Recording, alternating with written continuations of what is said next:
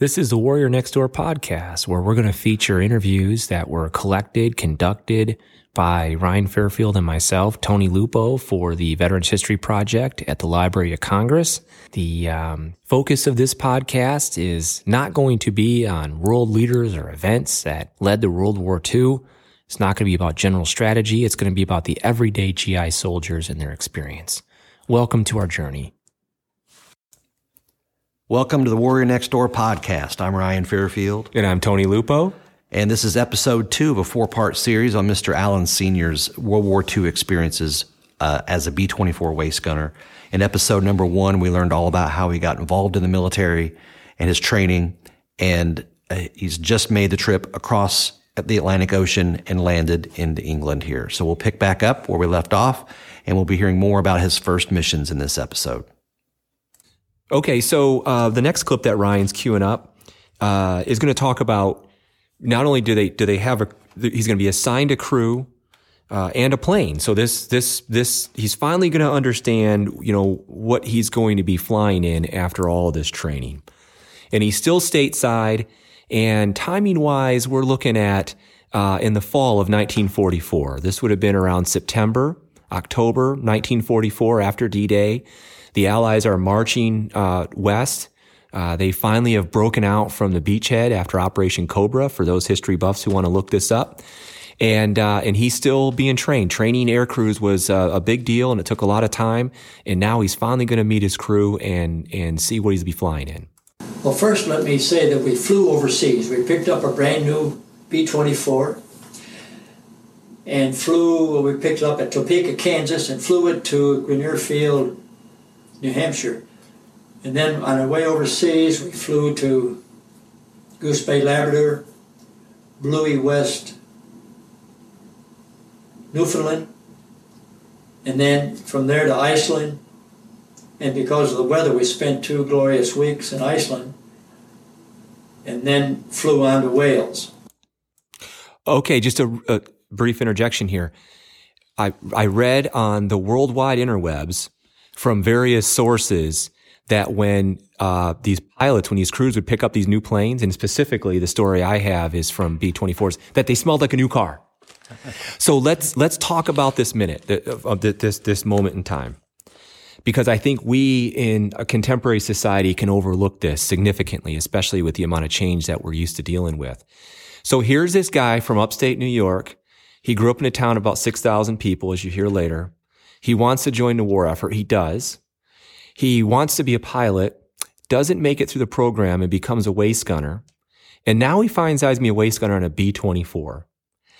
Now, in the 1930s and 1940s, air travel was very rare. And in fact, you wouldn't think of it nowadays, but there were people who idolized these barnstormers, these pilots like Charles Lindbergh.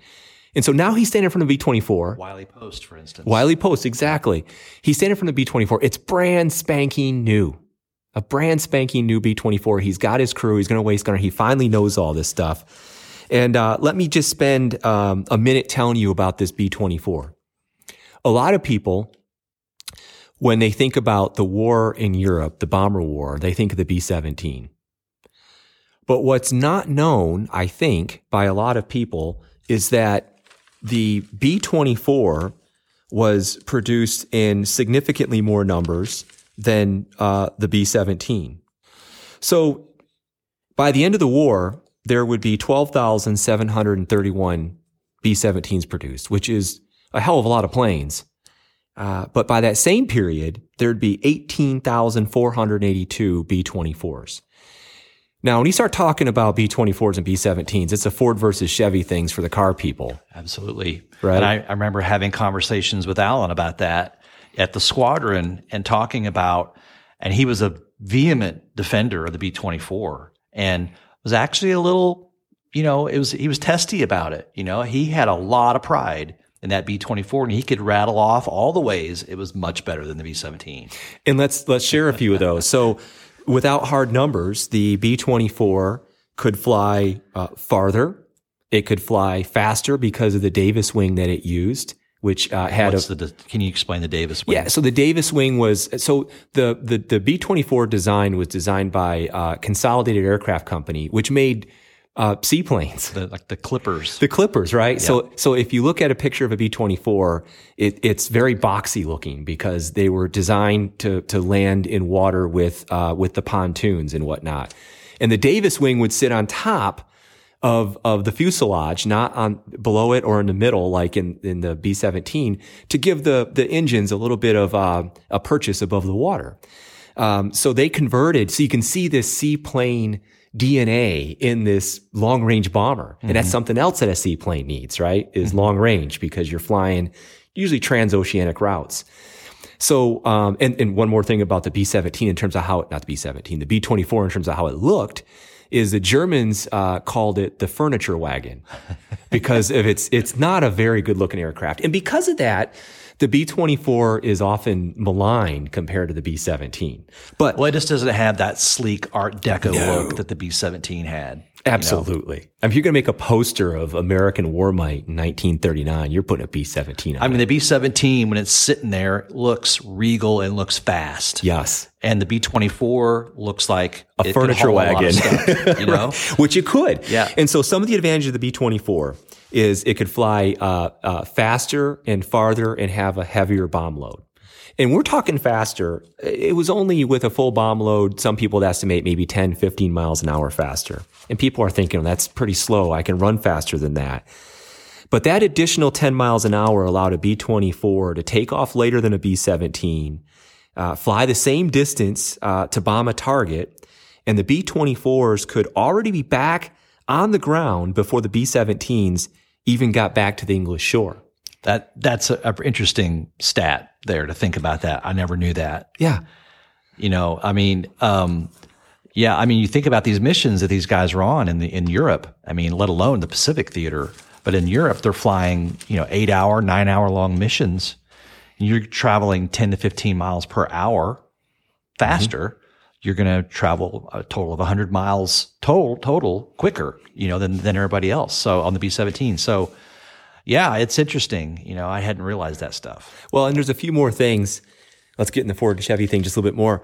So there was also this argument about survivability. There is this common narrative back in the 40s, even today, that the B-17 was more survivable. And there's a lot of gnashing of teeth between the B-24 and B-17 crews over this. The B-24 crews obviously don't believe that's entirely true at all. And in fact, some of the earlier accounts, because the B-17 was the first heavy bomber that made it in European theater in late 1942, mid 1942, and then 43. So it got a lot of press, and people like Andy Rooney had a chance to fly on like planes like the B-17, and they'd come back to the States and they would report that, hey, I'm Andy Rooney, I was just over there, and if I had to fly in anything, it'd be a B-17. Well, the dirty little secret is he never flew in a B-24. I mean, so he couldn't really know the difference between the two planes. And another interesting thing about the survivability, and our science background is going to come in here a little bit, we geek out on this kind of thing, is that there was a study done on B-17s that had survived horrific battle damage. And for those students of history, and if you're not, we say go see Mr. or Mrs. Google and check it out. You'll see tails blown to hell and wing spars with holes in them. And tail sections where, ME-109s have crashed into them. Absolutely. And they still survived if they got back. So you think about the publicity associated with that and also the perception of survivability. So what the Army did was they said, well, we want to look at all these holes in the plane and from these planes that survived, and then we want to go back to the factories and then beef up these areas to make the plane more survivable. And some nerdy statistician looked at what they were doing and said, you guys got this completely backwards. These are the planes that survived. The damage, this is the place where you don't need to beef it up, because even though they've been shot to heck in certain areas, they still made it back. You need to look in the graveyard. You need to find out of planes that crashed where they were hit. So it's just a little interesting story about the perception versus the reality between the B-17 and B-24. So I'll just say this. You talked about, the fact that the heritage of the B-24 lies in the seaplanes, the Pan Am Clippers, that sort of thing, the high wing planes with the floats and the bows as the bottom of, the bow of a boat as the bottom of the plane. One of the documentaries I remember watching on PBS, I think it was PBS, was about the Tulsa American, the B-24 produced out of the Douglas plant here in Tulsa. And it was one of the last planes that went off the line. It might have been the last plane that went off the line. And everyone signed the inside of the fuselage. And so this crew that got this plane, I think they were in the European theater. I'm not sure. I think they were 15th Air Force in the Mediterranean theater. Okay. Mm-hmm. So anyway, that plane ended up crashing into the Mediterranean. And they did a study on, they found that crash, they found it, and then they also found another crash nearby. I think it was a B-17 and they noted how mangled and destroyed the Tulsa American was. I mean, horrific crash. And it wasn't because they plowed in going, at a 90-degree angle at high rate of speed.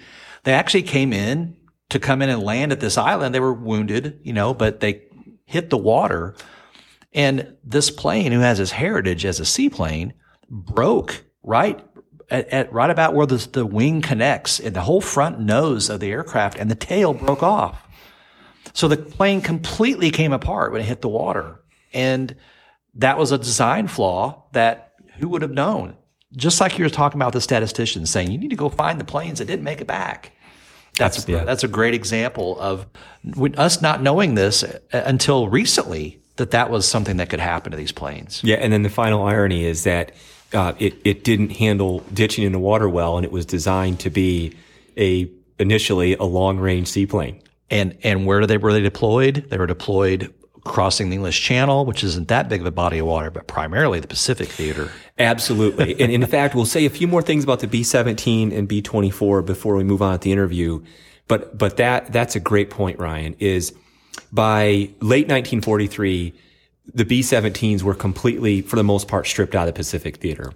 The B-24s had longer ranges. They were more versatile. There were over 50 different variants of the B-24 that were produced. And many of them were produced in reconnaissance roles, in cargo carrying roles. In fact, no less a person than Winston Churchill himself is widely noted as being the person who named the B-24 the Liberator. He had his own personal B-24, and he called it the Commando. So you think he disagreed with Andy Rooney? Is that what you're saying? Well, absolutely. And I'll tell you what, I'm more on Winston Churchill's side than Andy Rooney's on this one. That he is an alpha male with an alpha male name for an alpha male type of B-24. Personally, I think both aircraft served very well during the war. I think that the aesthetics of the B-17 are amazing. If I had to put one in my garage or my driveway, it would be that. But if I needed a Swiss Army knife bomber for a war, I'd probably go with the B-24. Yeah, I think you're right. So he's in England. And the next clip that Ryan's going to cue up is him knowing that not only is he going to be fighting in England in a B-24 as a waist gunner, and this would have been around January of 1945. Correct. Right? Yeah. But now he's going to understand or know specifically which squadron he's a part of, where his base is going to be, what that's going to be like. So he's being introduced to his new home until the war ends. And so I just want to sidebar on that. So he's arriving in January 45. When was he enlisted? Yeah, he enlisted in March. Almost a year before. I guess that's my point. Absolutely. Look how long it took, even at the height of World War II, when we had all of our training protocols in place and we were being as efficient as possible with it. Even then, it took 10 months to get a guy enlisted and in a plane ready to bomb. And let me add something more to that. So he would have been in a bomber with 9 other men. So when you hear about bomber losses, when you hear that they lost, 36 planes on a raid, you might think, well, it's just 36 planes, right? But it's 360 men who took, for the waist gunner, took almost a year to go through boot to training. And that doesn't include the pilots, the co-pilots, the bombardier, the navigator. It's a significant resource that they were losing. It absolutely is. And we don't want to talk about people as resources, but what I do want to say is when you are prosecuting a war, there are certain losses that are more difficult to make up for than others. Mm-hmm. And in the case of these air crews earlier in the war, when they were really struggling, it was alarming because of these sort of things we're talking about. You don't just give a guy a machine gun, a 50 caliber, and put him in a waist, have him shoot things. There's a lot involved in training these guys. Yeah, for sure. I mean, search and rescue, survival, all this stuff. It's not just the things that you think when they're a waist gunner. There's other things about being on a plane you have to know as well. Another supply base for a few days, and we were assigned to the 446 Bomb Group in Bungay, Norwich, which is East Anglia, sort of northeast from London. It was the usual barracks with the cots, and what was different from the barracks in the States, they had 3 little charcoal stoves, and the mattresses, instead of being all one piece, were 3 different separate pieces, and we called them biscuits, and they were always separating while you slept, and you sagged down in between the biscuits. But it was fine. It wasn't a hardship at all. Well, Tony and I were talking about this before we started the podcast or anything. Maybe somebody out there can explain to us, why things had to be so difficult for, at times, and it's almost like they want to temper these guys by not making them too comfortable, So you have these 3-part mattresses these guys have to sleep on. Maybe there was some practicality of it with storage where they could just stack these up rather than having these 6-foot-long mattresses or something. But we just had to laugh about that. Nothing earth-shaking, as far as observations. But yeah, we're thinking, the freaking Brits, right? I mean, it's hard enough to come up with kit for specific things like mountain warfare.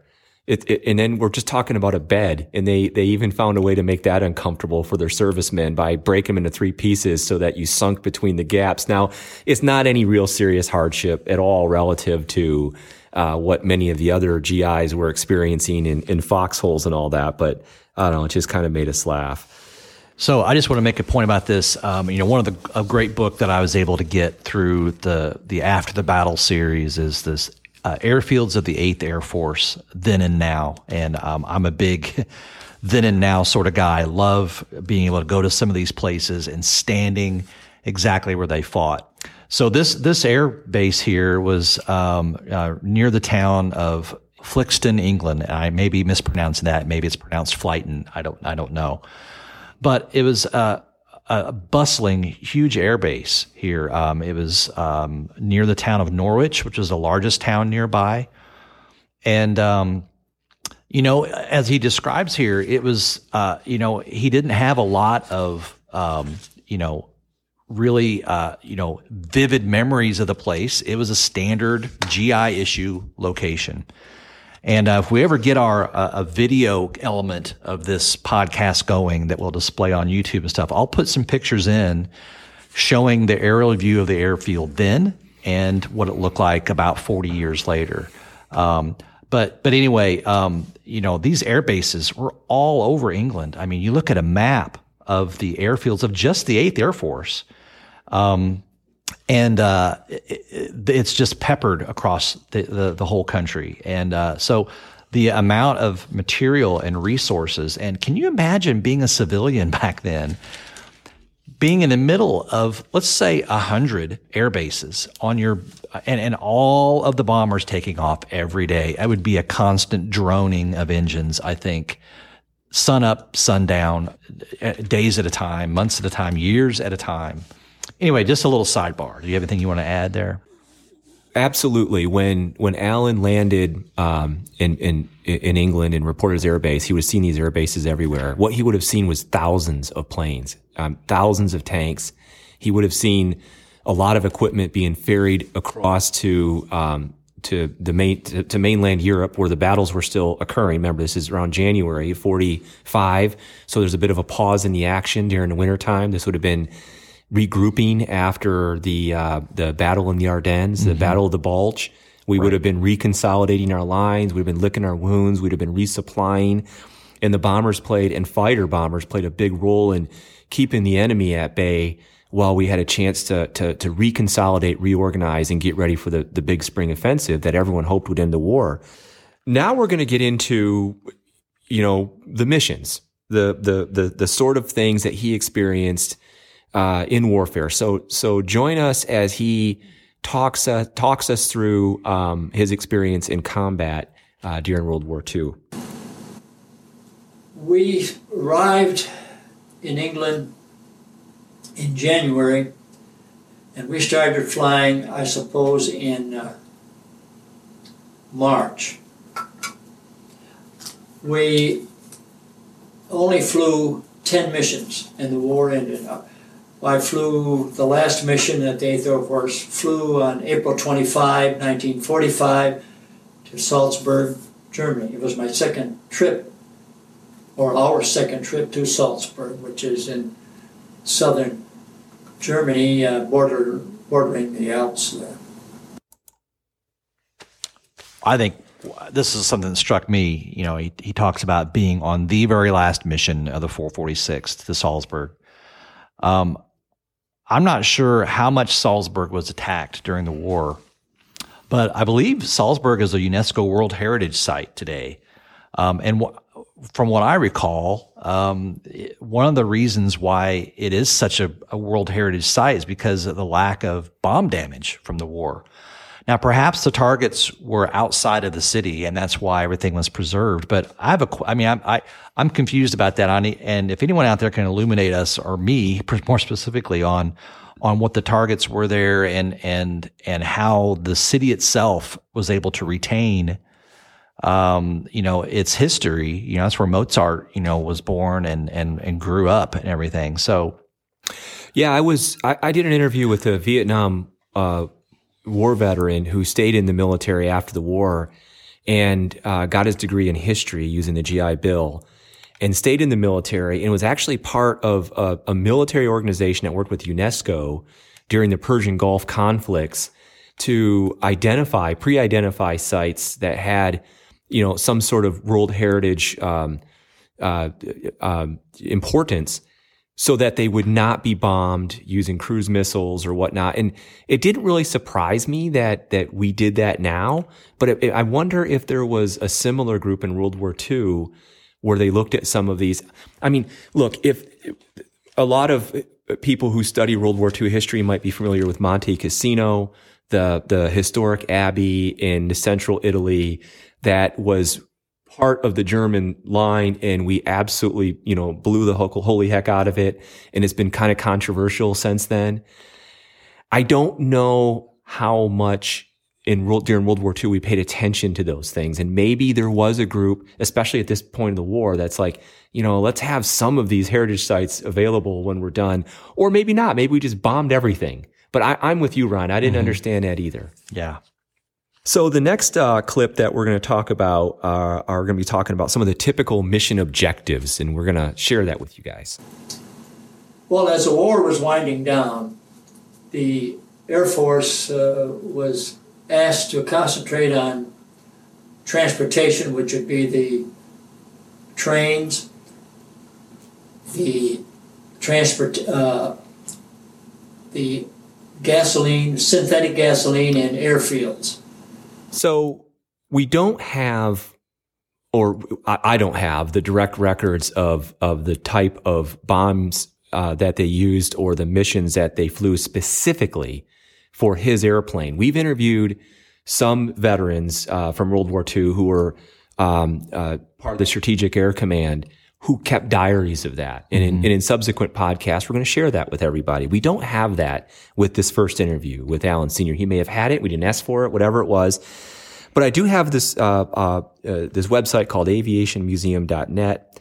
And there is a diary that's published here from Kurt Varner from the 446 Bomb Group. Now, he was there prior to Allen Sr. He was there during 42 and 43. And a lot of the missions that he describes in here had things like, here's one from July 6, 1944. The bomb load was 3 2,000-pound general purpose bombs. Now, you think about a bomb that weighs a ton, and there's 3 of these. And the type of mission that they were going after was a bridge span, right? And I think a big bomb like that would probably be good for bridges. You look at some of these other ones. The 5 days later, in July, their mission, they had 24 250-pound general purpose bombs, which would have been considered back then to be what we call cluster bombs today. Mm-hmm. And this particular bombing had to do with airfields and anti-personnel. So really all I want to do is stop and tape here is let you know that the B-24s were very versatile, and I'm sure the B-17s as well. But by this point in the war, we were going after infrastructure. It wasn't just putting incendiaries on cities and burning them down. They had specific targets to try to basically starve the German army into submission. And Al has some comments on the effectiveness on that, and we're going to play that clip right now.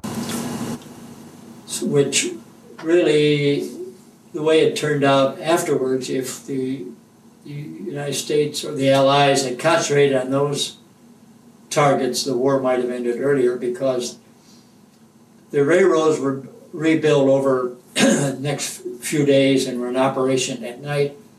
But the bridges, the airfields, and particularly the oil. So this is a common post-war critique of the Strategic Air Command's objectives, is that we spent too much time bombing cities and not enough time bombing infrastructure. And I think that's what Al's trying to convey here. And in fact, the head of the British Air Forces, his nickname was Bomber Harris, was highly criticized during and after the war as prosecuting the war in a far too brutal a fashion. Now, from my perspective, I don't know what that means, because war is brutal in its nature. But Harris, he believed that you would break the will of the people by bombing the cities. Now, the irony is by the time the RAF, in concert with the United States Air Force, had the ability to do that and really level cities, was a few years after the height of the Blitz, when the Germans tried to do the same thing and it failed. So why Bomber Harris felt like it would work when they could do it, but witness it not working, in fact, strengthening the resolve during the Blitz, is still a bit of a mystery. Yeah, agreed. So what Allen Sr. is saying is by the time he entered the war, there was more of a clearer picture of the sort of things they should have been attacking to begin with. I got a statistic here I want to share with the listeners about the amount of bombs that we dropped in this effort. If we look at just the 8th Air Force, right, not the 15th, not the Med, not Bomber Command generally and what's going on in the Pacific, just the 8th Air Force. And if we look at the number of tons of bombs that were dropped just in December of 1944, just before Allen landed in the continent, the 8th Air Force dropped 389,119 tons of bombs.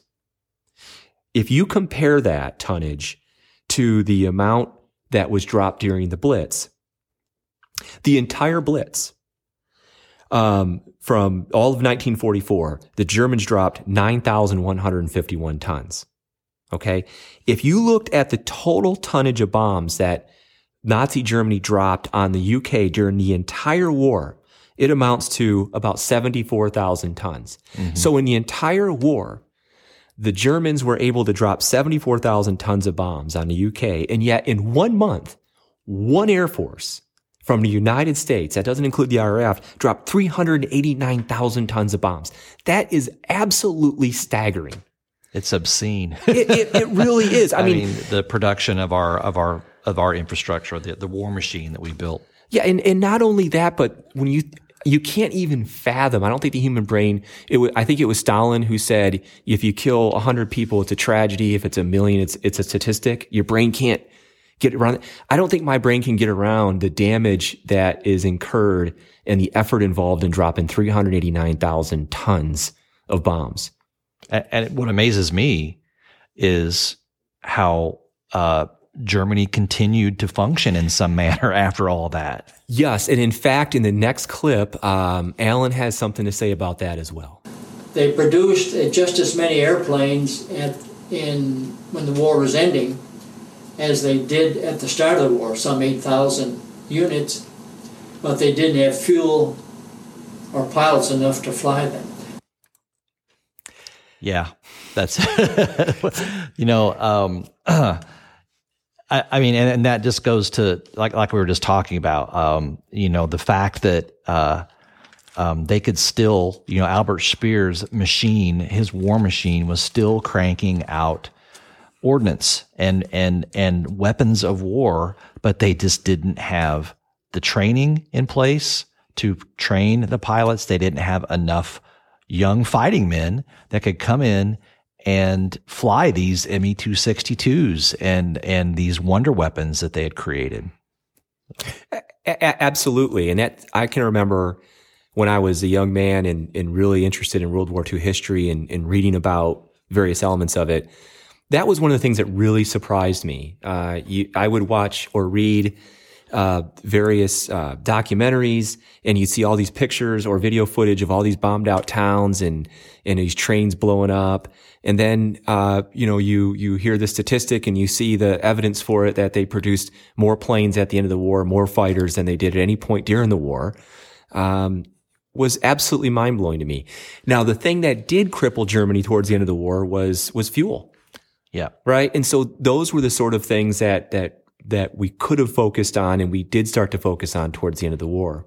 I mean, even during the Battle of the Bulge, the tanks that the Germans had, these huge King Tiger tanks, ran out of fuel. They just, their supply lines were stretched too thin, and they just frankly didn't have the amount that they needed to fund that big push, and that's why they were striving to get to our stores of gasoline, along the way towards Antwerp and everything. So, all right. Well, so let's go ahead and continue here. Here, Alan's going to pick right up where we left off, and he has a few words talking about this new wonder weapon that he witnessed. They couldn't teach anybody to fly the Me-262, which was a wonderful airplane, 100 miles faster than the P-51. And it was fortunate for us that they didn't, because it would have devastated the bomber train. Yeah, so the Me-262 that Alan's referring to, for those who may not know, was the first truly operational jet fighter the world had ever seen.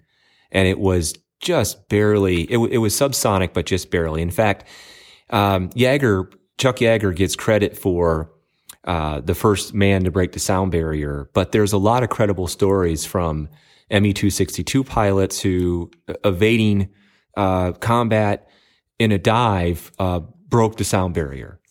And they probably did, but it wasn't in a setting that could be recorded or whatnot. The plane was absolutely amazing, but it was definitely too little too late. And like Alan said, at the end of the day, the majesty of the machines pale in comparison to the humans that fly them and are trained to fly them properly. And they didn't have that. They had the machines, they didn't have the people, they didn't have the fuel. Yeah, I think even, they talk about how difficult it was because they're so fast to shoot these jets down. And, Alan mentions that in the clip coming up here, I think that, one of the guys in his group got one, actually. But a lot of times our fighter pilots in their P-51s, they'd have to wait until they ran out of fuel and they were gliding back into land for us to pick them off, because they were so fast that it was not possible for us to make it fair. Yeah. So we had to be a little unfair and tackle them as they were coming into land and, everything. So, and we do have interviews of pilots who have seen Me-262s and who have shot them down. So for viewers listening to this, obviously we have a lot of material to share with you. This is our first interview, but I think you'll find those really compelling if you enjoyed this part of this interview. So this concludes the second episode of a 4-part series on Alan Sr., a B-24 waist gunner in European Theater of Operations. And what you just heard was how he settled into being a combat flight crew member of the B-24 bomber named the Bachelor's Delight, actually, which we didn't have a chance to mention earlier in the podcast. And what you're going to hear next in episode 3 of 4 is more about the combat missions and the things he experienced in combat over Germany in the waning days of World War II. So please join us for episode 3 or 4. We really think you'll enjoy it. Well, thanks for joining us. If you like what you hear, please like us at the Warrior Next Door Podcast Facebook page. Feel free to post your questions, and we'll try to answer them in the next series of interviews that we do. All of our interviews are archived at the Veterans History Project, Library of Congress, and also with our partner at Grand Valley State University in Allendale, Michigan. Thanks for joining us, and we'll see you next time.